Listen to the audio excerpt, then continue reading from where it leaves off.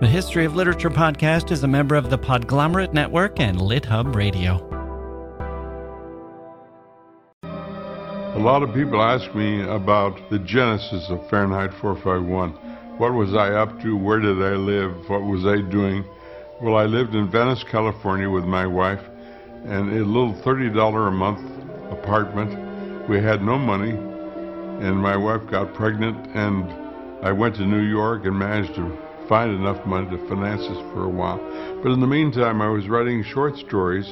I wrote a story called The Pedestrian because I had an encounter with a policeman one night who asked me what I was doing. I was walking with a friend, and I said to the policeman, I'm putting one foot after the other, which was the wrong answer. Very suspicious being a pedestrian walking, and because I looked at the sidewalks this way and that, and there's nobody except me and my friend. So the policeman reprimanded me, and I promised never to walk again. And I went home in a rage, and I wrote this short story called The Pedestrian, and it was published finally. And then I took the pedestrian out for a walk one night in another story, and he turned the corner, and he bumps into a little girl named Clarice McClellan. And she sniffs the air, and she says to him, I know who you are. You're the fireman. You're the man that burns books. And 9 days later, Fahrenheit 451 was done. That was author Ray Bradbury talking about the genesis of his classic fantasy novel, Fahrenheit 451, which imagines a world where firemen start fires and books are freely burned. We'll be talking to a fan of Ray Bradbury, author Carolyn Cohagan, whose own works are Bradbury-esque in their vivid fever dream quality and the perspicacity of her psychological portraits. A conversation with Carolyn Cohagan about her writing, her background as a stand-up comic and a theater impresario, and the foundation she founded, Girls with Pens, a creative writing workshop for girls. And we'll also dive into the reasons why she admires the works of the 20th century giant of sci-fi/fantasy fiction, Ray Bradbury. All that today on The History of Literature.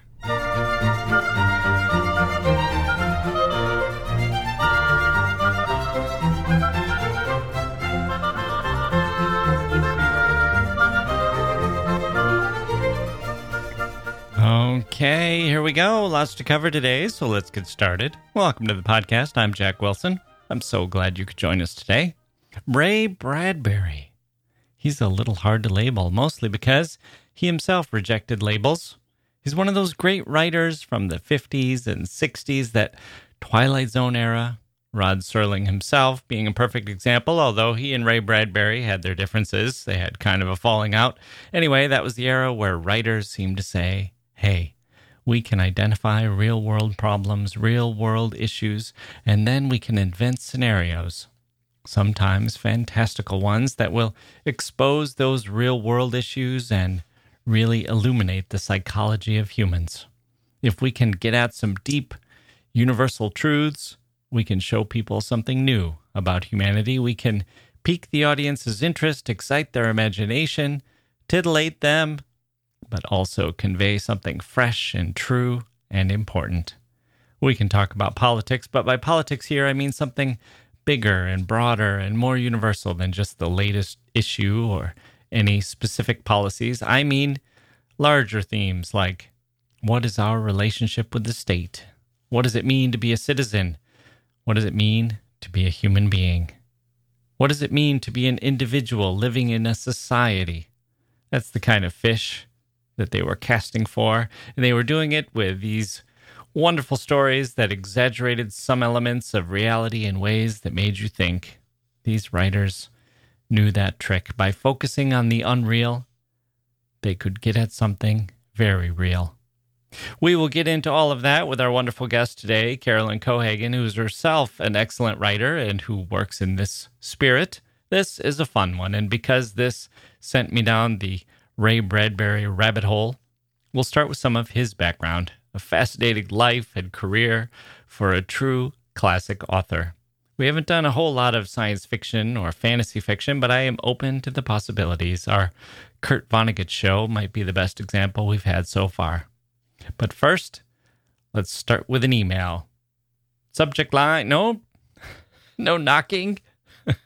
Isn't this where we're supposed to be interrupted? There's no knocking at the door. No interruptions today. Okay. We don't even hear our friend the cricket, who we heard last time. He was popular. In fact, I got a few emails suggesting that we make him a regular guest. I don't think that's going to happen. On the other hand, it might be out of my control. He starts up as soon as he hears me talk. I think he has a little pal in there now, somewhere in the crawl space. He's hiding from the rain, and he's invited a friend in there. They are fiddling together like a couple of Appalachians on their porch. Play me some Devil Went Down to Georgia, my cricket friends. Nothing. Not even the sound of crickets. Maybe they need to practice that one. Or maybe they are indifferent to the requests of an audience. Maybe they don't have that need to please, that desperate need for praise, and to share that praise with the world. Only the most desperate, lonely of people, the true dregs of society, would feel a compulsion like that. So on to the email, which is, as always, is very flattering. Subject: History of Literature podcast fan. That was my tea. Got an email from someone who said, how come you never drink tea on the air anymore? Well, there you go. I aim to please. Hello, Jack. My name is Patrick, and I'm a 28-year-old urban planner living in Toronto, Ontario. I've contemplated writing on a few occasions, but after listening to your latest episode on Herman Melville, I could no longer resist. I've had a copy of Moby Dick sitting on my bookshelf for a couple of years now, and I think this episode gave me the push I needed to finally sit down and read it.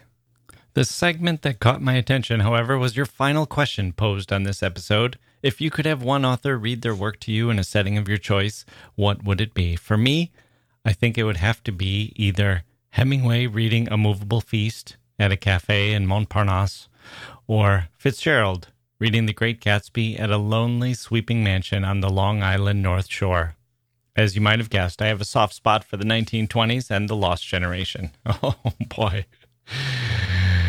This surprise bonus question from Herman Melville, that, listeners, is the gift that keeps on giving. For those who missed it, I asked our guest Christina, who had listened to the entire novel Moby Dick on board an actual whaling vessel as part of the Mystic Seaport Melville Marathon, including the beginning and end, read by an author dressed as Herman Melville.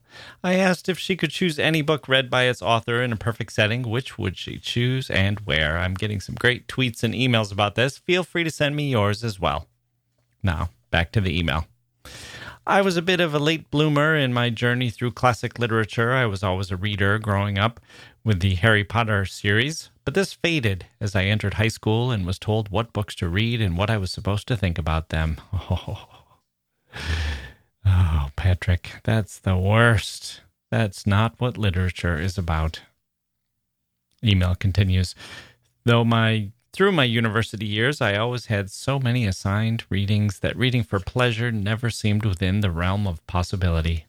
It wasn't until I entered graduate school in Toronto and found myself with subway rides to and from class every day that I decided I could fill this time with books. Since this time, I've been chipping away at the seemingly insurmountable lists of books I want to read so I can consider myself a well-read person. I found the podcast about a year ago, and your insights have been extremely helpful and allowed me to narrow my list in some places, but also forced it to grow in others through book suggestions that seem to be must-haves on every well-read person's list. I enjoy the thoughtful insights that you provide on the texts and the authors, and the obvious joy that you take in arguing points with frequent guest Mike Palindrome. All this is to say, since this journey of mine began, I have always been drawn to the prospect of writing my own novel or even short story, but between working a full-time job, having a social life, and trying to read all the books I can in my spare time, I constantly find it difficult to sit down and put words on the page. Despite having what I believe is a strong idea that could translate well on the page, I just can't seem to get more than 100 words here or there on the rare moments when I do find time and inspiration. Any writing tips or suggestions would be greatly appreciated. Please keep up the great work. I'm especially looking forward to your upcoming discussions on Ray Bradbury and The Sun Also Rises, one of my all-time favorites. All the best, Patrick. Well, Patrick, I'm glad you've been enjoying the show, and thank you for the email. I'd love to hear that people are getting back into the reading game, and I'm honored that I've been playing a small part in that. So, writing tips. Here's the good news. 100 words here or there. Don't discount that power. If you make the words count, they will add up. Graham Greene wrote 500 words a day, and that was it. 500 words of fiction, and then he would stop, even in mid-sentence. Raymond Carver used to write while waiting for his laundry to come out of the dryer. Sometimes he'd go out into his car for 15 minutes of quiet and write there. Build it into your routine. Write every day, and then you can do all your thinking about writing. After you've finished catching up on the History of Literature podcast, you can daydream on the subway. Think about your story or your novel or whatever you're working on. What's going to happen next? How should the words sound when I get that 15 minutes? When I'm putting pen to paper? How do I want to use that time well? What needs to happen in my story? How should the words sound? See? In that way, you won't be facing writer's block. You'll have 24 hours to come up with the best way to use that 15 minutes or 30 minutes if you can spare it. Should be easier that way. You get the next bite-sized chunk in your mind. You think it through. You make sure the characters are doing something believable. Make sure they're acting how those characters would act. And then when you sit down to write, it should go more smoothly because you have all that idle thought behind it. Except it wasn't idle at all. It was pre-writing, and it will be very useful, and it will have the side benefit of making your day more interesting. Good luck to you. And when you are in Stockholm collecting your Nobel Prize, tell them Jack Wilson sent you. I was acknowledged in a book once. Have I told this story before? My apologies if I have. I spent a year helping a woman write her manuscript. I really dug into the science, the research that she was working on. I became like an expert in her field. She came into my office every week. I poured through the new pages. I wrote and rewrote much of it, frankly. "You are like the co-author," she said. And I would laugh and keep helping. And then publication day came, and she came into my office with the book, and she was so proud. She set it on the desk in front of me with tears in her eyes. It's you, she said, sobbing with joy. And here, I thanked you. So I turned to the acknowledgments page, and I saw that she thanked her advisor and her colleagues and all these other people. All these names of people I had never heard of. And hey, no Jack Wilson. So I thought maybe she had gone further. Maybe she had dedicated the book to me. So I flipped the pages looking for a dedication, but no. Finally, I looked back up and I said, "I'm sorry, I don't see it." And she pointed to the part on the acknowledgments page, the sentence that said, "and many others who helped." And she said, "That's you. You're the many other." I was the many other. Maybe that's the story of my life. Jack Wilson, the ultimate many other. Ray Bradbury and Carolyn Cohagan after this.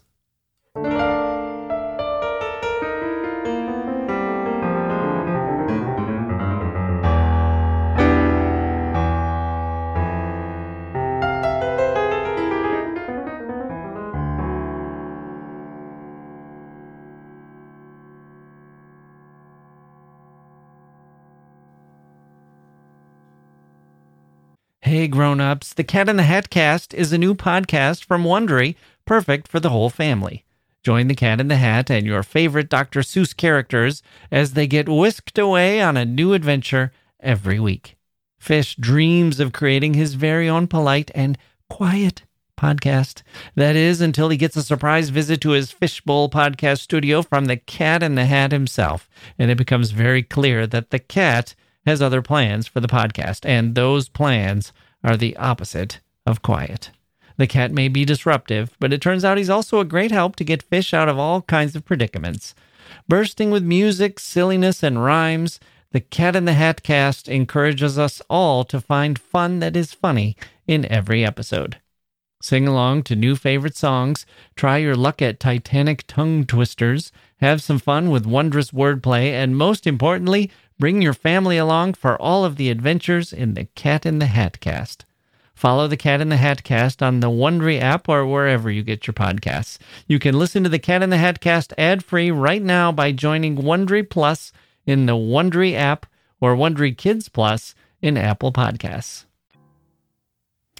Ray Bradbury was born in 1920 in Waukegan, Illinois. But before we get there, I want to travel to a different place and a different time. Let's go 300 years before then to England, where a young woman named Mary Perkins was born in the year 1615. She left the land of Shakespeare and Donne and Milton and sailed to America with her family in 1631, searching for religious freedom and a new start. In 1636, she got married to one of Massachusetts' most distinguished citizens. She lived a long life there in Massachusetts, a pioneer life in a pioneer community. And in 1692, when she was 77 years old, she was accused of witchcraft. In particular, she was charged with, quote, certain detestable arts called witchcraft and sorceries wickedly, maliciously, and feloniously used, practiced, and exercised, end quote. The witchcraft had allegedly afflicted one Timothy Swan, who, quote, upon the 26th day of July aforesaid, and divers other days and times both before and after, was and is tortured, afflicted, consumed, pined, wasted, and tormented, end quote. Witnesses came forward to say that Mary had assumed animal forms and cast spells upon ships. More than 100 neighbors and townspeople testified on her behalf, insisting that she was not a witch. It did not help. She was found guilty of practicing magic and sentenced to be executed. It was a surreal moment in American history, these Salem witch trials, the moment when the great religious experiment blew up in America's face. Religious freedom had turned into something harsher, something fundamentalist and judgmental and paranoid and exclusionary. It was an inquisition. It was mass paranoia. It was the courts infested with terror and superstition and losing sight of fairness and rules of evidence and common sense and justice. Many people were killed.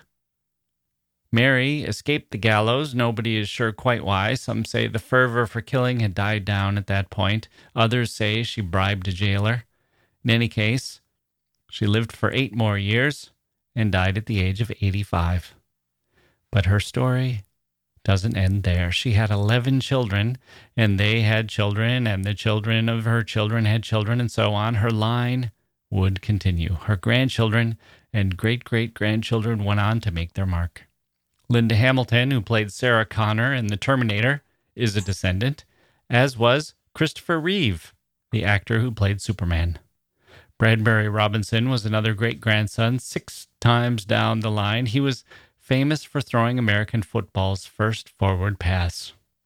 If we include her great-grandnephews, we see Humphrey Bogart and at least 3 presidents, Millard Fillmore, Calvin Coolidge, and Franklin Delano Roosevelt.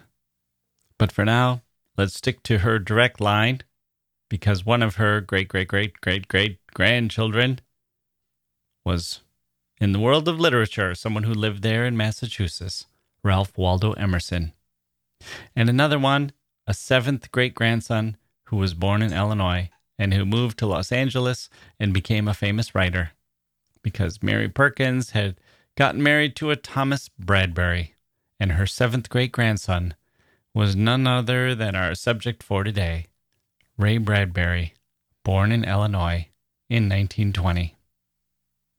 Ray Bradbury had a few simple and abiding pleasures in his life. He loved libraries. He loved them even more than college or university. He himself had grown up immersed in the Waukegan, Illinois library, where he donated his own book collection after he died. Libraries are for kids who can't always afford college, he said. He loved books early and often, especially action stories like Jules Verne and Edgar Rice Burroughs and H.G. Wells and Edgar Allan Poe. He started writing stories himself at age 11 and followed his heroes, writing imitations of horror stories like Poe and stories set on Mars like Edgar Rice Burroughs. When he began writing, it was the middle of the Great Depression, and he wrote on the only paper he could get his hands on, butcher paper. I love this part of his story. My own grandparents were growing up at the same time in almost the same place, about 80 miles to the northwest. Their habit for using butcher paper continued well beyond the Great Depression into the 70s and 80s. I used to get Christmas presents wrapped in white butcher paper, with the to and from lines written in pen or marker or grease pencil right on the wrapping. Bradbury's family headed to Los Angeles and Beverly Hills. Bradbury kept reading, now branching out into science fiction, and he found himself at a meeting of the Los Angeles Science Fiction Society, which he quickly began attending as often as he could. He was 17 now and writing every day, which he continued throughout his life. The origin story of his writing every day has kind of a fantastical element to it. He claimed that he went to a carnival when he was young, 11 or 12, a carnival entertainer named Mr. Electrico, or, wait, did I say named Mr. Electrico? Should I say named or called here? I don't think he was actually named Mr. Electrico. He was called that. He called himself that, I assume. If it wasn't a stage name, it was the luckiest bit of naming in history, because his job as Mr. Electrico was to touch kids with an electrified sword and fry them to bits. I'm just kidding. I'm kidding. It was to touch them with his electrified sword and make their hair stand on end. He did this with Ray Bradbury and said, "Live forever." And Bradbury felt something more than just eternal life and electricity charging through him. He felt as if he'd been given the permission, or maybe the mandate, or maybe the magic to write full time, which he then did. He wrote and wrote and wrote, and he got good at writing, and by the end of his life, he had written something like 27 novels and more than 600 short stories. He was one of those crossover writers who could write fantastical ideas. He always preferred the label fantasy fiction rather than science fiction, which he thought described the bulk of his works better. But in these science fiction or fantasy stories, he could focus on the human side of things, the psychology. His ideas came from looking at society, recognizing tendencies or foibles in human nature, and studying how they would surface even in the most unlikely of worlds.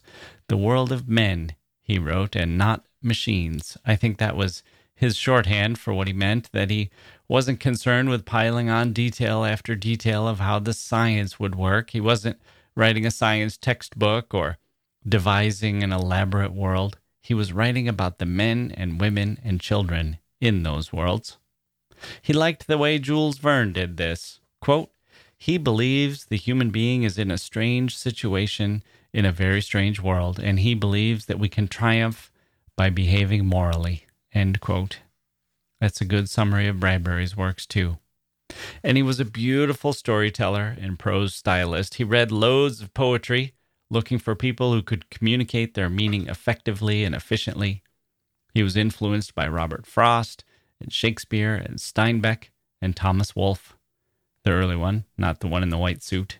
Also, Catherine Ann Porter and Aldous Huxley and Edith Wharton. He loved Eudora Welty and said she had a remarkable ability to give you atmosphere, character, and motion in a single line.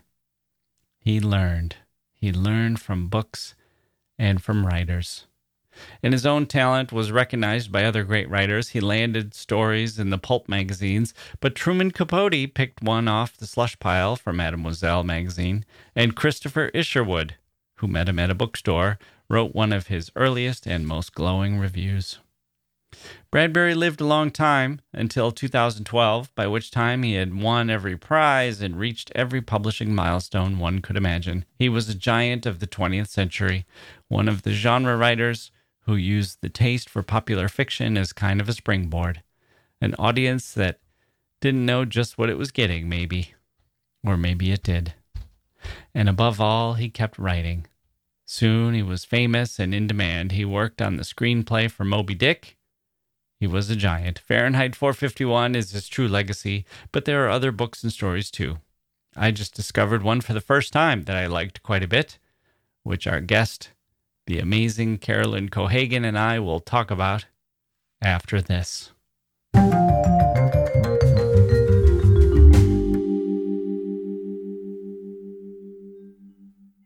Okay, joining me now is Carolyn Cohagan, author of The Lost Children and the first two books in her Time Zero trilogy, Time Zero and Time Next. Carolyn joins us from New York City. Carolyn Cohagan, welcome to the History of Literature podcast. Thank you. Thank you for having me. Okay, so a lot to talk about today. I read on your website that you started your career as a stand-up comic. And I'm interested in how did you get started doing that? Well, I went to college here in New York, Barnard. So I was, kind of, I don't say already in the big city. I did a lot of improv. Mm-hmm. I was in an improv group the whole 4 years that I was at Columbia. And it was really a highlight of college for me. Right. We, rehearsed twice a week, every week, my whole 4 years. And in some ways, I think that that's what spoiled me for regular acting was, making up my own lines. Yeah. And I'd done improv in middle school and high school. After I graduated, I just couldn't find that same experience with another improv group. I think improv is really built for college. I think that, having a regular crowd that comes to see you and people with the time to spare for a night at the improv. I agree. And also they're pretty savvy college students. They really want to throw things at you from the news. Whereas when you go to a comedy club for improv, they tend to always give you the location of the bathroom. And, right. The object is always, a condom, it's just not as fun. So, I started to get really interested in stand-up, and the thing that's really appealing about it now, I can look back as a writer, is that you really have total control over what you're writing about and what you're talking about. Yes. You really talk about the most mundane things. You can talk about, losing your socks in the laundry, or you can talk about daily politics, and it's up to you every single day, on the subway on the way to the gig to decide, what do I feel like talking about today? And I really loved that. I loved that control over it. And I really loved that it was and is a meritocracy. You're really learning a skill and you're getting better and better at it the more you do. And you're learning rhythm, and, you learn so much about language and the construction of sentences and language by doing it. And by doing it in front of a live audience, there's really nothing like it. Yeah. I'm fascinated by stand-up comedy. And all of the stand-up comics that I listen to, they mention that when they talk about why they love doing stand-up and why they can't stop doing it, even if they've had success on a television show or something else. They can't find another endeavor where you get that immediate, truthful feedback, that the laugh is the laugh. And if you either get it or you don't, or maybe you get sort of a thoughtful murmur or something, but in any case, there's nothing like a live audience. And I'm sure that must have been an adjustment for you when you started writing novels of that might be, weeks or months or years before you get that kind of reaction. And even when you get it, it's not the same as listening to an audience laugh. How was that adjustment when you started writing novels? Well, it was a more subtle transition than going straight from stand-up into writing novels. Mm-hmm. I went from stand-up into theater and one-person shows. So I didn't ever make a conscious decision, actually, to say, I'm not going to do stand-up anymore.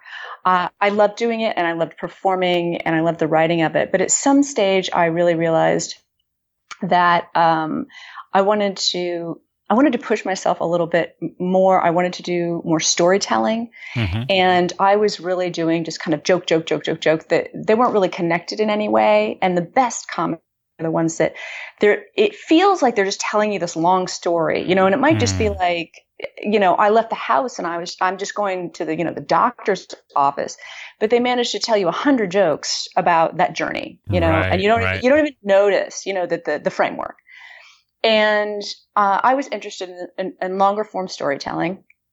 And I also had this feeling that I could be better at playing characters. And I would write characters into my jokes, having this feeling like, oh, I'll get up there on stage and I'll just be able to do it. I'll be able to do that voice or create the physicality to, become my Anne at the dinner table or whatever. But I would kind of freeze when I got up there and I would end up just sort of standing and holding the mic. But I knew somehow inside of me, I knew it was there. And so I decided to go to theater school, actually. I went to this theater school in Paris called the École Lecoq. And it's a very sort of old school European tradition theater school where you study mask and you do physical theater and you study ensemble creation. So you are creating theater from scratch. Every single week you would get an assignment on Monday. You have to have, this piece of theater by Friday. Right. Now, when you were there, were you thinking, I'm developing skills that I'm planning to use when I return to my stand-up, or were you already thinking you were kind of moving on?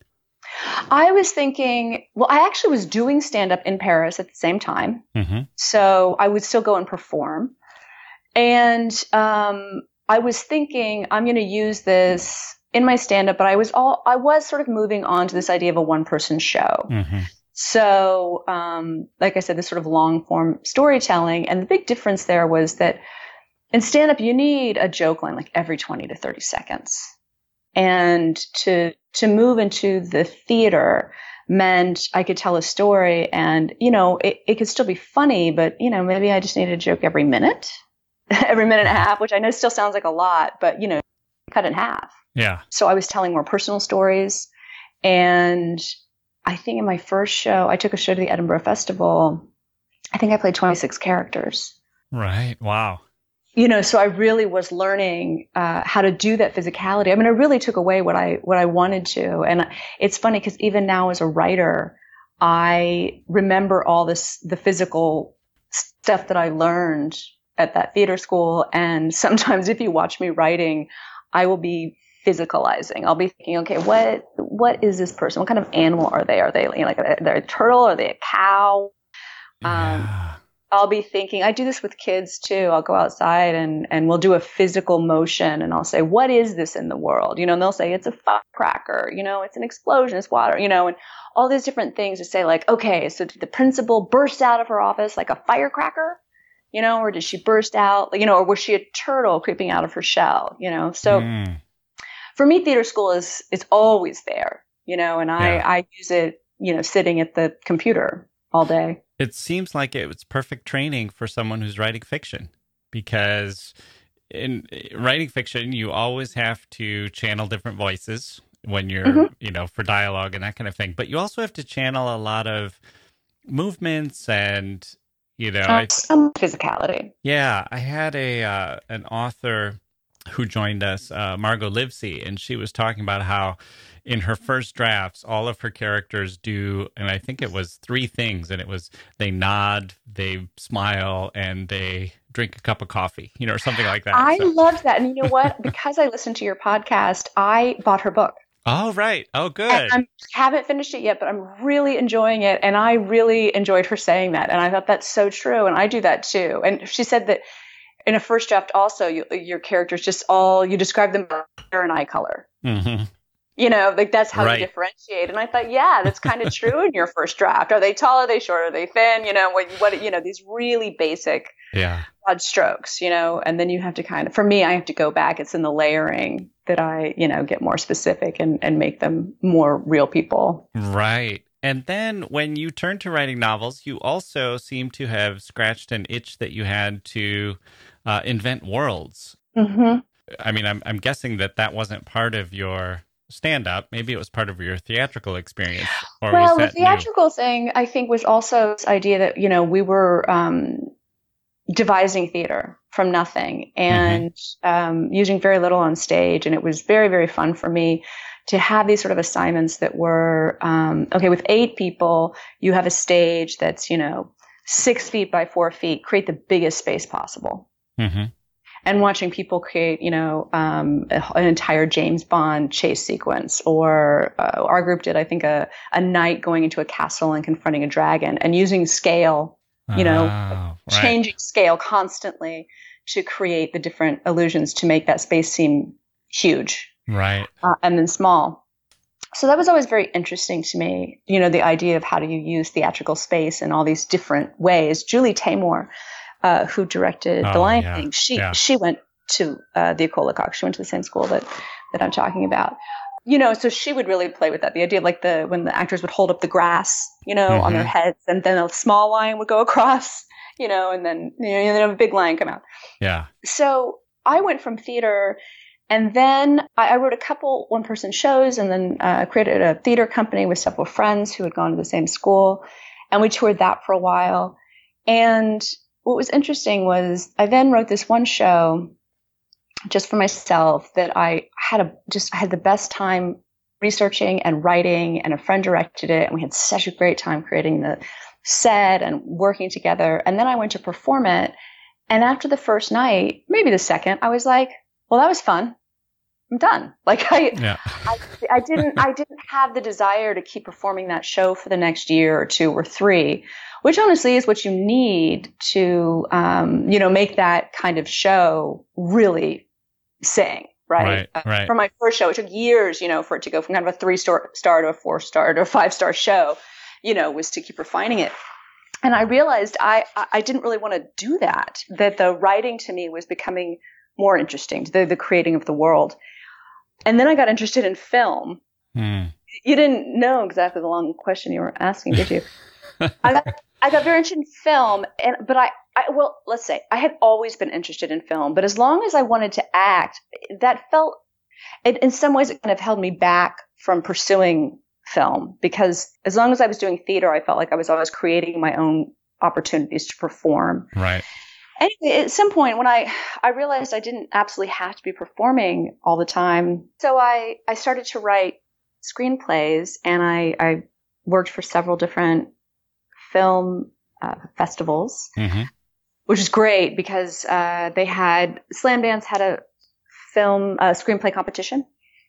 They had a screenplay competition, and I worked for that competition reading screenplays. And I think actually the book we were just discussing, I believe she has a really nice metaphor about you don't learn to be a mechanic by looking at engines that work. Right. You learn so much about timing and story structure by reading hundreds of bad screenplays. Right. You that whole thing of like, something should happen by page 20, and we should really know what the story is going to be about, and when the first act should end. And you just realize when you're reading them instinctively, you think, gosh, what's this story about? And you look down, and hey, it's page 20. There's just like an internal rhythm. Yeah. Yeah, because you want to be new and you want to be original. And so the temptation is to say, well, I'm going to break a few rules here. But then when you see reading bad screenplays, I would imagine would help you understand what rules to break and when, and which rules are you're better off kind of following because of the viewer's expectations. Absolutely. And, you learn so much looking at something and saying, hey, I know this is bad, but why? Yeah. Right. For anyone listening, I mean, I don't know how much your listeners are trying to do screenwriting or television writing, but the Breaking Bad pilot is so brilliant. And Vince Gilligan, and you can find it online, Vince Gilligan breaks rules, right? In that, like, in his action, he describes, some internal motivation, which is not usually done, right? In the action, you're not supposed to say what's going on in someone's head in a screenplay. And he uses kind of more beautiful language than is necessary. He uses metaphors. He uses stuff that you're not supposed to do in television writing, but it's so good, right? It's so fantastic, and it's so fun to read.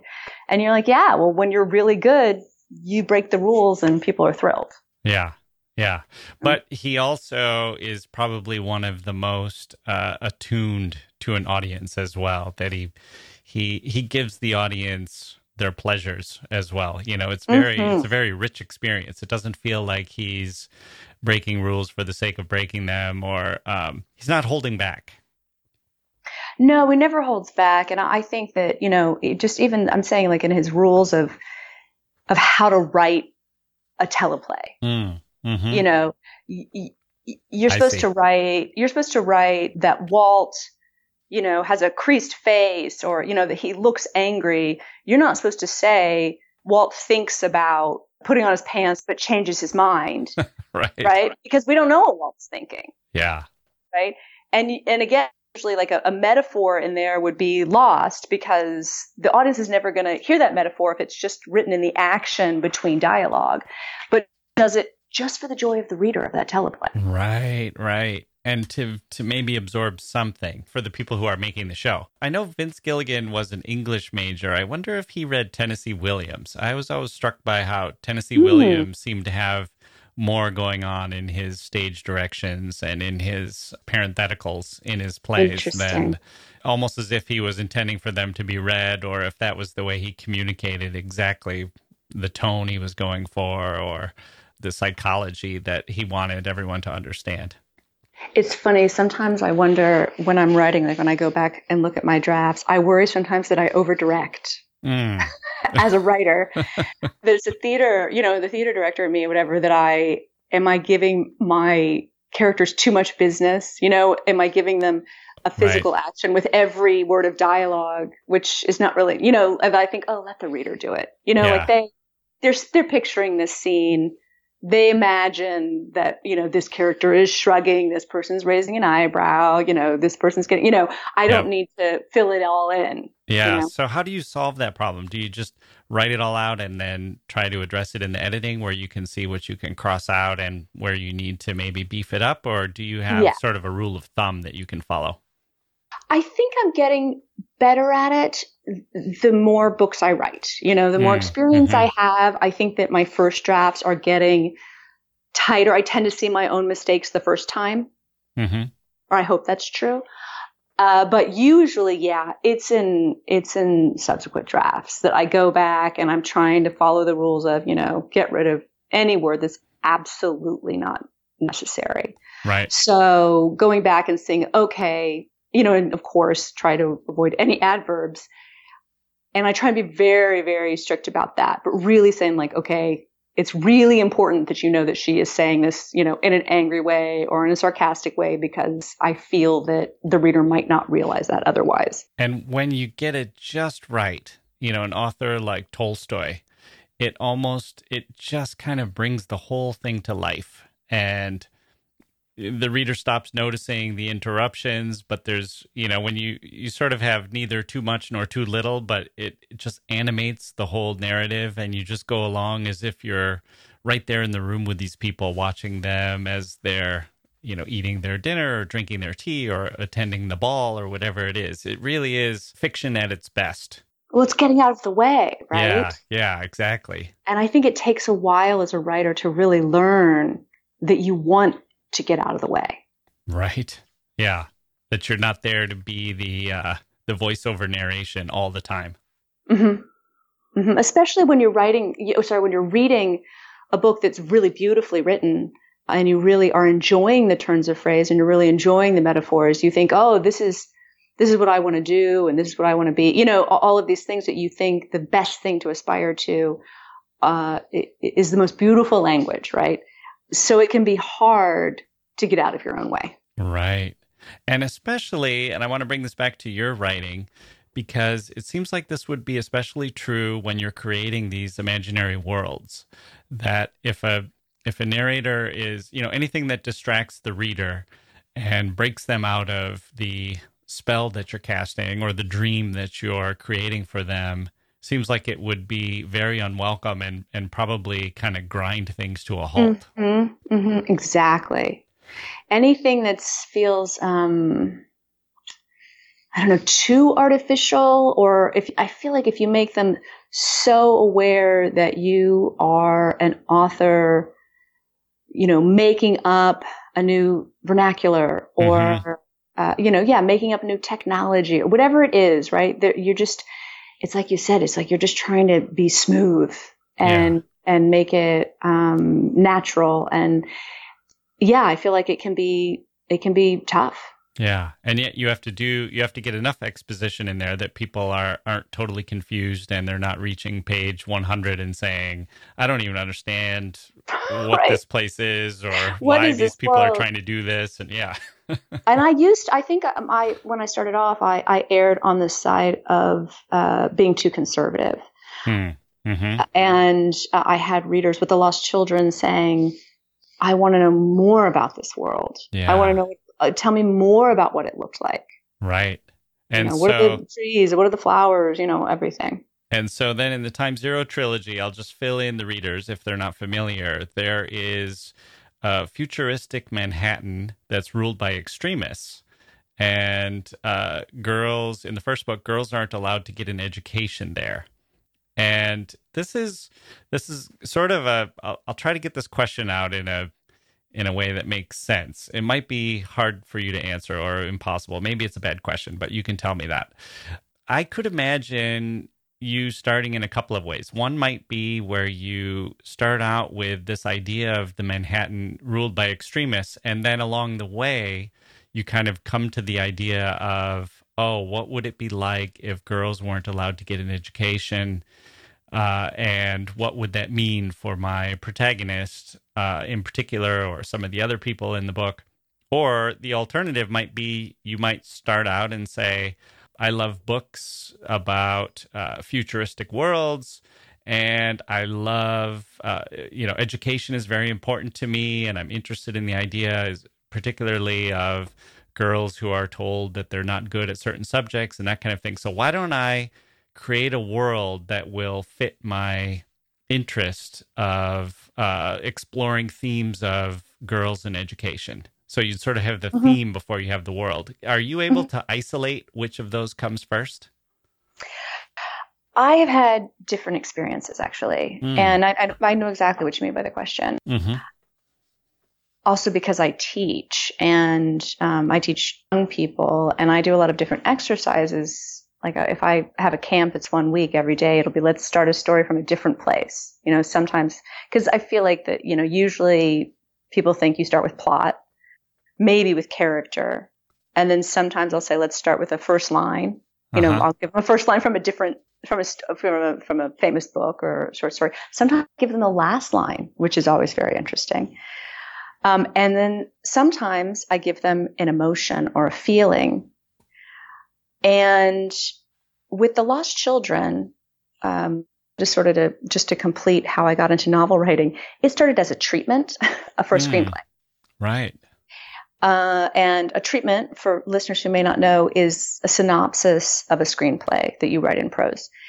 And I found that I was just really enjoying writing prose, and I didn't want to stop.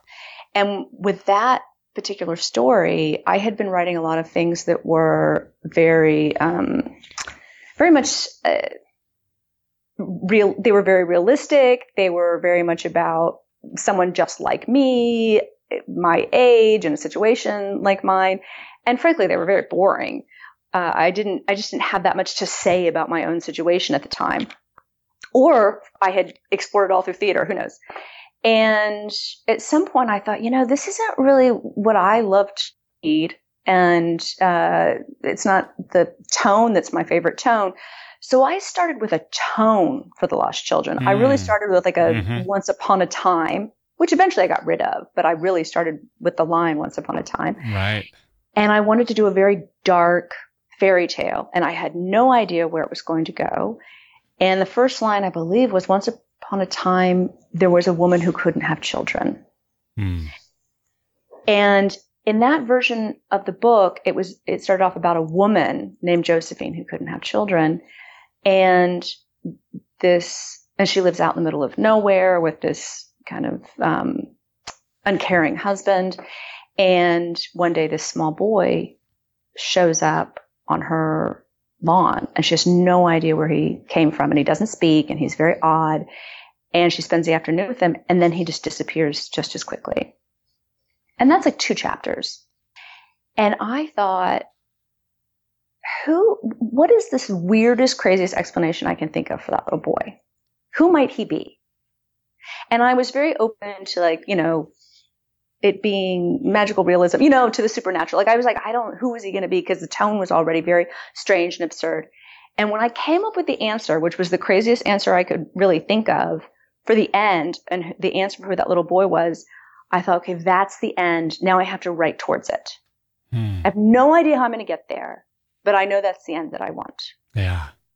So I see where my question was deficient, because I kind of posed it to you as, do you say, I want my book to be about X, where X is a world, or do I want my book to be about Y, where Y is sort of a theme? And instead, it sounds like what you're doing as your approach is to say, I want my book to be like Z, like to feel like Z, and I want to spend time in this kind of mood or exploring this kind of atmosphere or tone. That's certainly, I think that's a good explanation. And that's how The Lost Children worked. Yeah. Okay. For Time Zero, you are correct in the way that you described. I can't remember now if it was X or Y. Yeah. That, the world or the theme. You had a very good description earlier about the way that I came up with Time Zero, which was much more of a what if fundamentalists took over Manhattan. Mm-hmm. And from there, I very quickly went to, because for me, the idea of fundamentalism and extremism very quickly went to girls not being able to get an education and girls not being able to read. I came up with the idea in 2010, and I was definitely very interested in doing something dystopian. I was interested in doing something young adult for, an older age group than I had done before. I still definitely wanted to do more world building. And as soon as I had the idea for this, 15-year-old girl living in Manhattan where she wasn't able to read or get an education, the first act of the novel came to me very, very quickly. I knew what I wanted that to be. And I knew as well that I wanted to explore various forms of fundamentalism. Mm-hmm. So I guess the answer to that would be theme, right? Right. And I should mention, I didn't mention this when we were talking about your background and your career, is that you're the founder of an organization called Girls with Pens. Yes. So, and that, I take it that is specifically designed for creative writing for girls? Mm-hmm. Is that? It is. Yeah. And it's young adults? It is girls 8 to 14. Right. So it seems like that's an issue that you would have had on your mind and would have had a lot of interest in when you set out to write Time Zero. Well, it's interesting. It actually sort of happened in the reverse order. Oh, right. Okay. Yeah, I started Time Zero in 2010, and I founded Girls with Pens in 2014 when I moved back to my hometown of Austin. Mm. And I had done my master's in writing at USC, and I did the master's because I was interested in teaching. And I was really trying to find, the ideal teaching job and who did I want to be working with. And because I had been doing so much research about girls and girls in education, and I had spent so much time in that space that at some point I just realized that was really the group I wanted to be working with. Right.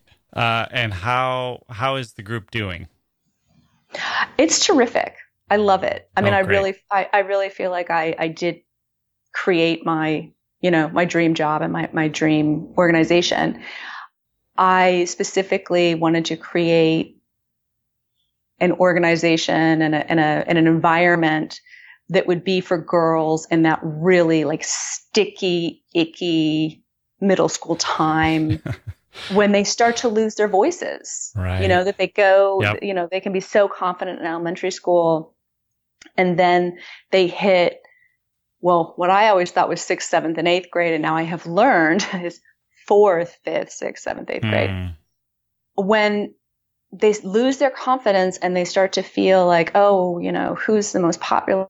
Maybe I should be like that. And maybe I should talk like that and dress like that. Oh, yeah. Or recede into the corner. And you know what? I think it's, just like stand-up, being popular doesn't make you a good writer. Mm-hmm. And a lot of times it is, the strangest girl in the corner that's going to be the most fantastic writer. Right. And I've had so many conversations with grown women about their time in middle school, and everyone has a story. Yeah. And if they don't have a story, it means they were the mean girl. Right. and talking to them and talking about how freeing it would have been for someone to come in and say, be weird, be crazy, be strange, the weirder the better. Yeah. And just having that permission. It seems like, a lot of times we just sort of say, when you're in college or when you're 25, you'll realize how silly all this was and how everyone was focused on the wrong things, and you'll realize what's important, and it'll be a much better experience for you. And for one thing, that's giving up on a lot of, really valuable years for these girls, but also these effects linger and they carry forward. And it's not just middle school or high school where it affects them, but it can kind of set the path for people throughout life.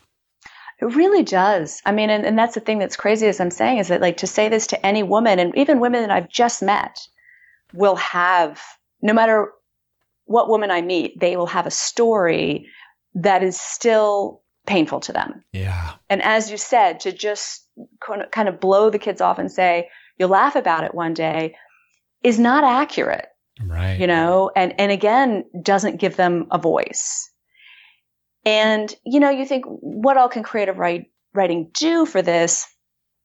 I think it's important not only let them know that they have an outlet, but of course, just like all good speculative fiction, you and I have already talked a little bit about Ray Bradbury, but that there's so much that you put into fiction. Yeah. And sometimes they don't know how to voice what's actually going on in their real life. Right. So for you to say, oh, I want you to write an essay about, what was hard in school this week, or tell me about your friends and who's nice or not nice, or, all that kind of stuff doesn't necessarily work.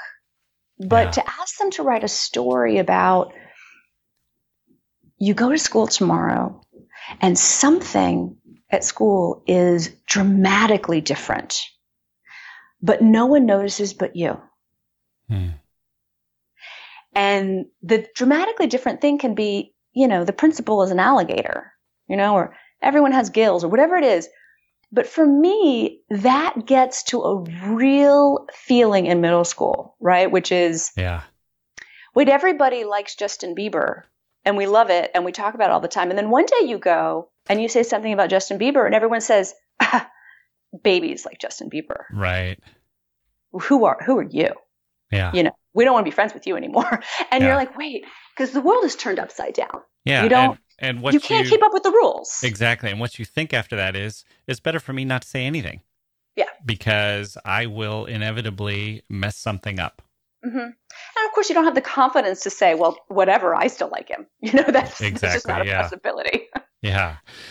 I saw this when I taught for a while in Taiwan, and I taught a bunch of students who were under a lot of pressure to succeed in exams, and their education was really sort of a cram school, and then their parents would hire tutors after school, and it was, and they really were not given a lot of outlets for creativity.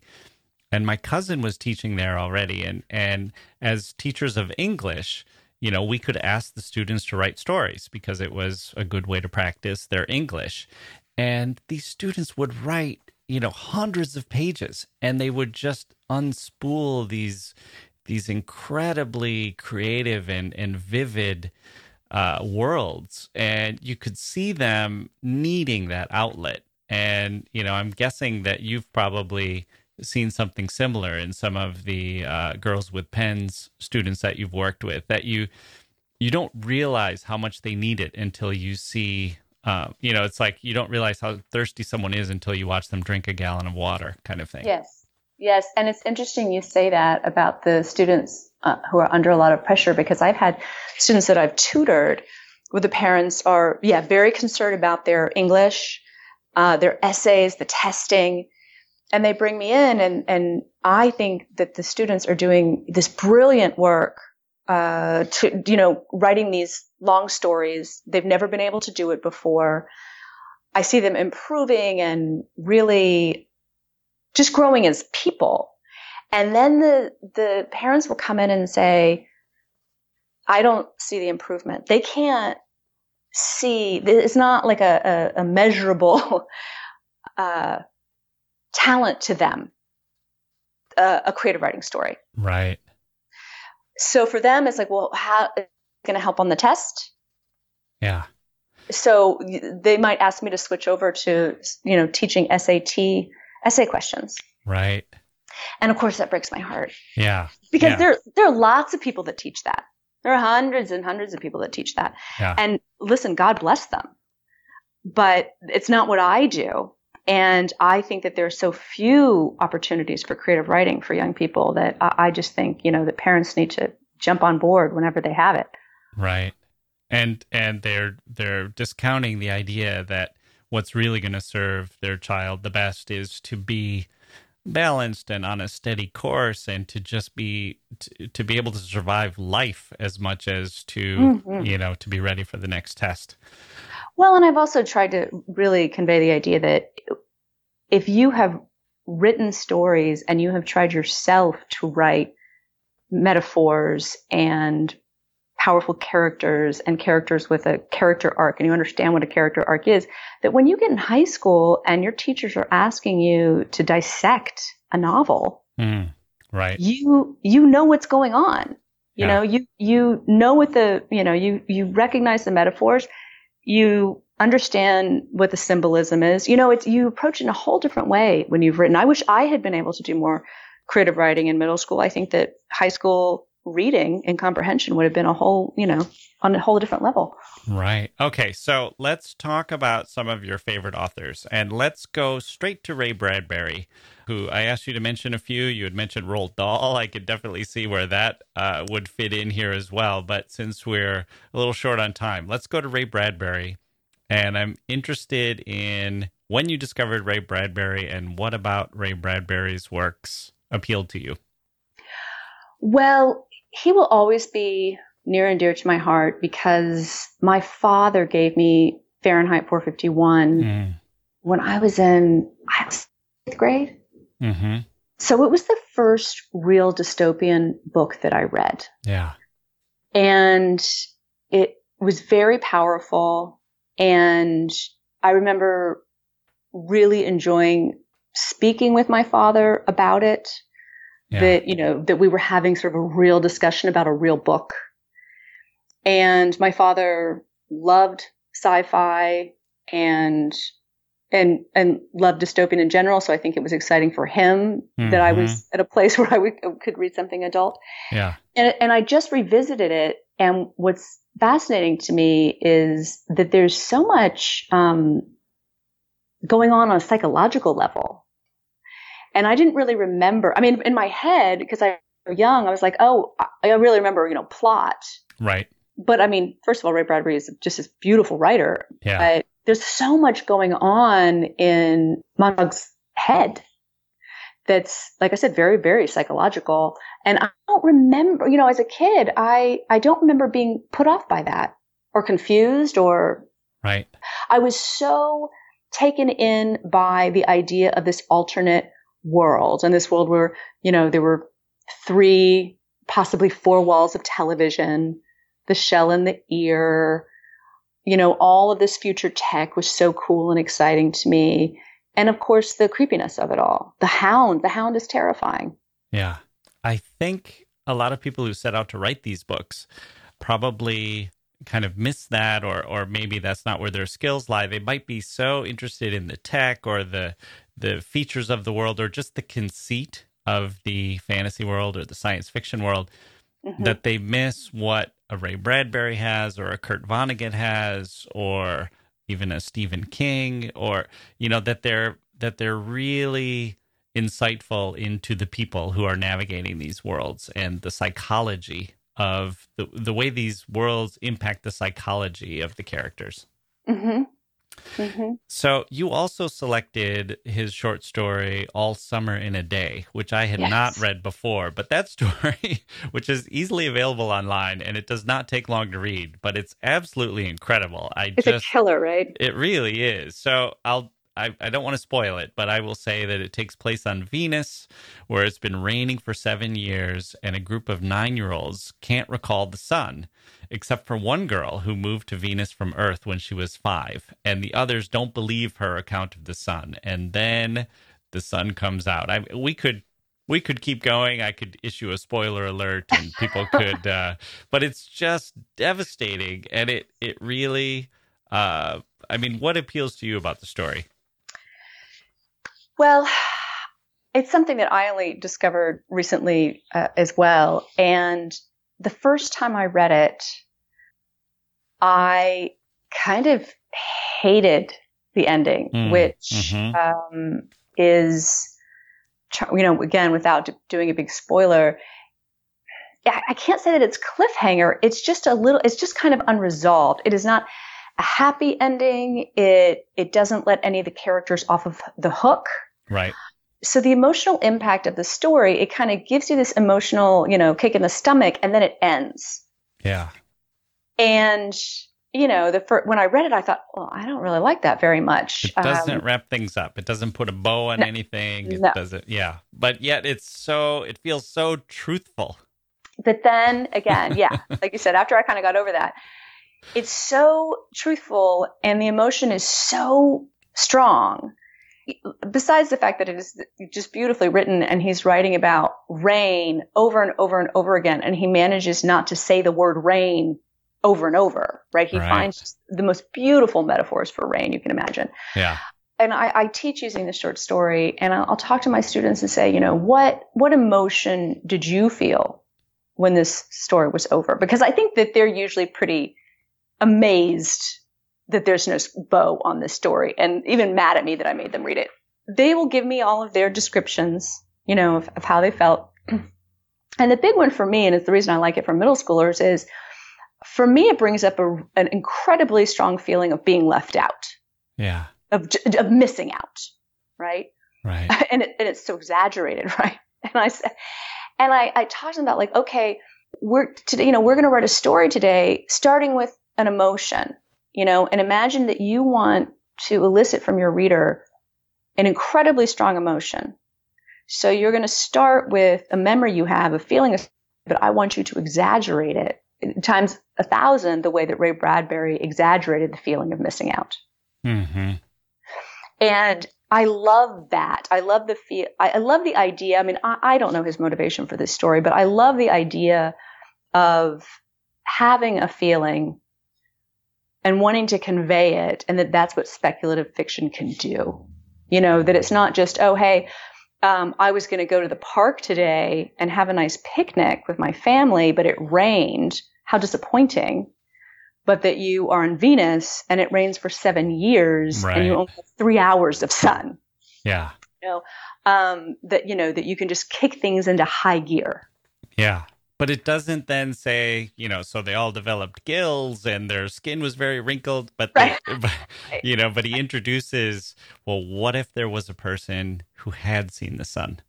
Yeah. And what would that be like? And would they even believe her, especially at this age? And what would it mean for her could she stand up as an individual and stand up to the group? And how badly would they hate her for having this knowledge?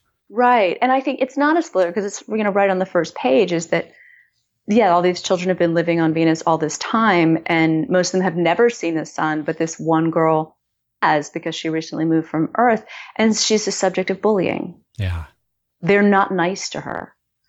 So also that idea is very complex and it's complex for children to read that idea of, well, wait, why is it that because I've experienced something through no fault of my own or benefit, right. That people are going to be angry or cruel to me. Right. And is the alternative to give in and do something that is wrong? I mean, she's the one who's right. She's the one who has seen the sun. And yet it would be easier in a lot of ways to just say, oh, you're right, I was mistaken. And here's, let me just sit over here in the corner and be quiet and let you guys talk about what the sun must be like. So, I think also that idea to be able to write about sort of injustice in such a way. Yeah. In such a kind of, and the story's like 5 pages long, 4 pages. It's very short, but to get all that emotion. Yeah. Oh, it's so good. Yeah, something packs a punch. Yeah. So I have a surprise bonus question for you. Oh. Are you ready? Yeah. Okay. After an evening spent watching the news, you dream that you are attending a book burning.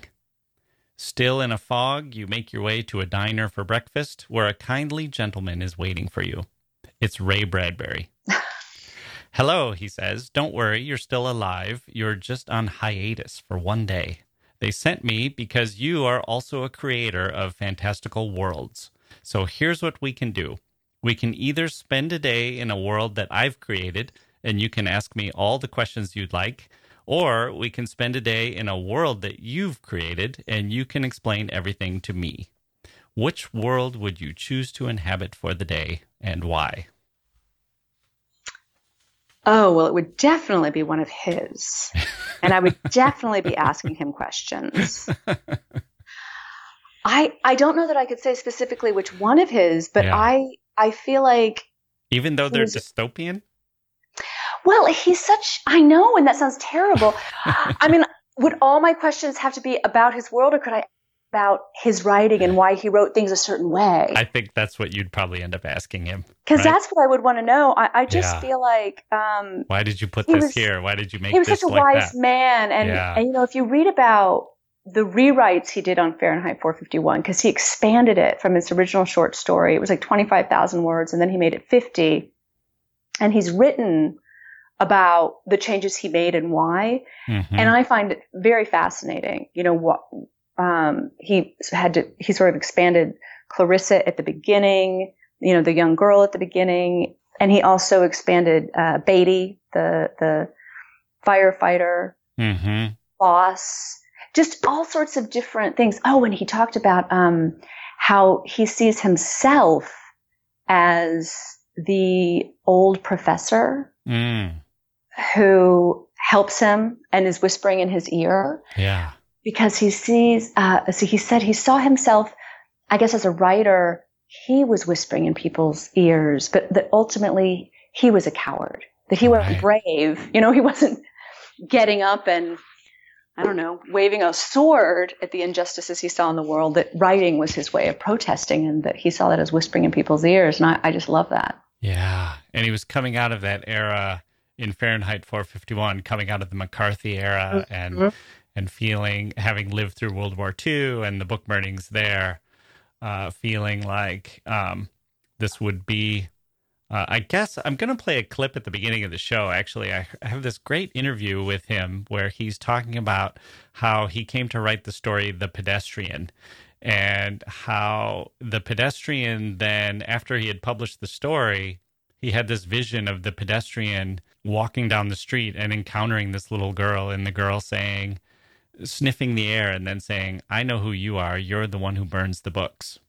Mm-hmm. And him kind of thinking about, he had also been thinking about firemen and how eventually if houses were all fireproof, there'd be, you know, what would firemen have to do? And he said, I know, they'd be running around starting fires. And so it all sort of came together in this idea, but it's such a great book. It's so much fun to read. And I could imagine for someone in your position, it would be a lot of fun to be walking through a world like that with Ray Bradbury and asking him, you know, hey, did you ever think about putting this character doing that? Or why did you have this person here at this time? And getting a real peek under the hood, so to speak. Well, and I mean, to be totally honest, I would want to say, like, how would you write about Trump? You know, it already feels so surreal and in so many ways. But this idea of, because I believe Bradbury died in, 2012, but this idea of, I'm writing dystopian right now. And, you think about Arthur Miller writing The Crucible during the years. And you're like, oh, it's just parable, and students read it now and they go, oh, this is about McCarthy, Right. Or a Philip Roth's book about the plot against America and what would happen if this happened here? And to think reality has sort of outpaced him. Well, and that's how I feel right now, and in a lot of ways with Time Zero. And and being here right now and doing my research and walking around the city and trying to look forward and Bradbury says that about dystopian, and trying to, that it's always, you find that it catches up to you so quickly Yeah. The future is now. It catches up to you very quickly. And so trying to decide, what themes, I guess it's about what themes are universal that the writing about stays relevant no matter when it's read. Right. Well, we will look forward to installment 3 in the trilogy and how you tackle that problem and solve it. Carolyn Cohagan, thank you very much for joining me today on the History of Literature. Thank you.